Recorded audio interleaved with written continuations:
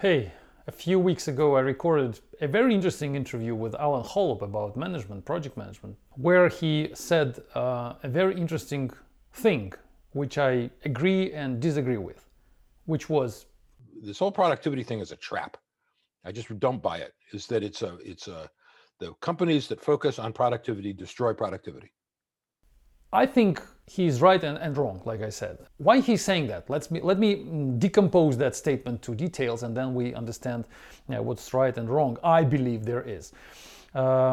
He said during the interview, you can listen to the interview, it's very interesting. He said during the interview multiple times that productivity, measuring productivity, asking people for being more productive, and pushing people to be more productive, and punishing them for being more productive, for being not productive enough, is a wrong concept at all, and it's going to ruin the whole business. It's going to only hurt the company, the team, and everything else. He said it multiple times. He also said that metrics and KPI and measuring performance is also a terrible idea, which is only going to punish people and not going to make them more productive. At the same time, during the interview, he said multiple times that it's very important to see that people deliver value to customers. So on one side, he's saying that measuring productivity is a bad idea. On another side, he's saying that the value which we deliver is very important. The output, the value for the customers, the functionality of the software, the working software is a very important indicator of our progress. So on one side, he doesn't want us to have any indicators, productivity indicators. On another side, he wants us to deliver the value. It looks to me that all this, it's not only his complaints about productivity. I think that it's coming from the problem, from the root cause of this attitude to productivity metrics, is that in most cases they're terribly wrong. The wrongest one is, for example, lines of code programmers write, or maybe amount of classes they create, or maybe amount of unit tests they write, and many other productivity metrics which bad project managers may force the team to follow, to obey, to work on. In this case, of course, if these productivity metrics are not aligned with the final output result, if these productivity metrics do not lead the team to deliver the final value, of course they are wrong. But let's back to the question. We want people, we want our team, we want our programmers to finally deliver value. So how do we, let me use this word here, control. I know you don't like these words, many people don't, but still, how do we know? Okay, let's replace control with knowing. How do we know that people starting from this point will eventually deliver the value when it's time to close the project, when it's time to actually pay the money for that, or I don't know, pay for the phase, or pay for the milestone, pay for the period of time, pay for this. So how do we know that programmers will actually get there? We can, for example, see pieces of working software, or we can see amounts of features, or we can see, I don't know, what the team is working on. For example, it's a research team, then there will be no working software till a certain point of time. So we can see maybe some technical reports published, or we can see some explanations written, maybe some documentation written. So there will be some productivity metrics, some productivity milestones, productivity points of control. We cannot completely trust the team that they will deliver something in the very end of the project, and then hope that customers will gonna love that and they will gonna appreciate the work. So we need to define some points of control, and we need to measure what's going on. And the job of a project manager is actually to decompose this value which the customer expects into intermediary results, which in the best case, like Alan Holub said, should be pieces of working software.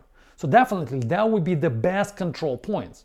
Let's say every Friday we want to see the working software, and we want to show that working software to our customers and get the customers' feedback, and the customer has to approve that yes, this is the functionality we were looking for, we like that functionality, please go on. That's an ideal situation. But again, it looks like more like a utopia. It's not going to happen in the real world, because the team, if there's some serious project and they're working on something big, then it's not going to be so easy to demonstrate something which the customer can understand, appreciate, analyze, and give you the checkpoint that everything is good. We're going to have multiple metrics, not just one. So a good project manager has to introduce more control points than just working software. It has to be something else, something more. A bad project manager will measure the amount of hours you spend in the office. A bad project manager will check how many times you punch your card into the office and how much time you spend on the lunch. A bad project manager is going to count your lines of code. A bad project manager will count how many times you attended the meeting and how much hours you spent on the meetings. And if you spend less than that, then you're not a good performer. Those productivity metrics, are total garbage. Of course, we're not going to use them. But instead of them, we need to use correct productivity metrics. And availability of the working software is one of the greatest productivity metrics. The job of the project manager is not to sit and watch what's going on. The job of the project manager, the good project manager, okay, maybe there is no project manager in an agile team, according to Alan, but there is some management. Maybe the team gets together and together decide that our control points will look like that. And at those control points, we need numbers. We cannot just say, yes, we passed the control point. We have to say we matched the expected numbers. We wanted to have the working piece of software. We do have it, and it has certain amount of features, or maybe it was successfully demonstrated to 5 customers out of 7, and 2 customers said, no, we're not happy, and 5 customers said, yes, we're happy. That means the control point is passed. It's your creativity. Think about this, how you design those control points, but they have to exist. We cannot just rely on the final result. We need to make it agile way. We have to make it incrementally. But incrementally means collecting metrics incrementally as well. They have to be incrementally collected productivity metrics, properly designed productivity metrics. So thinking and saying that the whole productivity is a bad idea, I don't agree with that. We need to measure productivity of the team, and the team has to know how productive it is, how it moves from control point to control point. And the team has to have this information. There has to be a feedback from the environment, from the company to this particular team, that you are moving according to the control points you guys designed, you define.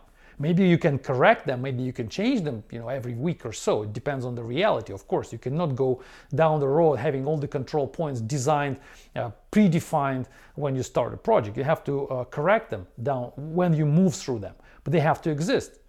There have to be metrics, and they are, I don't know any other name for them aside from productivity metrics. We do measure your productivity, believe it or not. And some people may become less productive, some teams may become more productive. That's reality. And there has to be a mechanism of rewarding more productive teams and people and punishing less productive teams and people. That means feedback. Punishment, rewarding, that means giving feedback to them. Because not in all situations the team will move the right way. Sometimes the team may go the wrong way.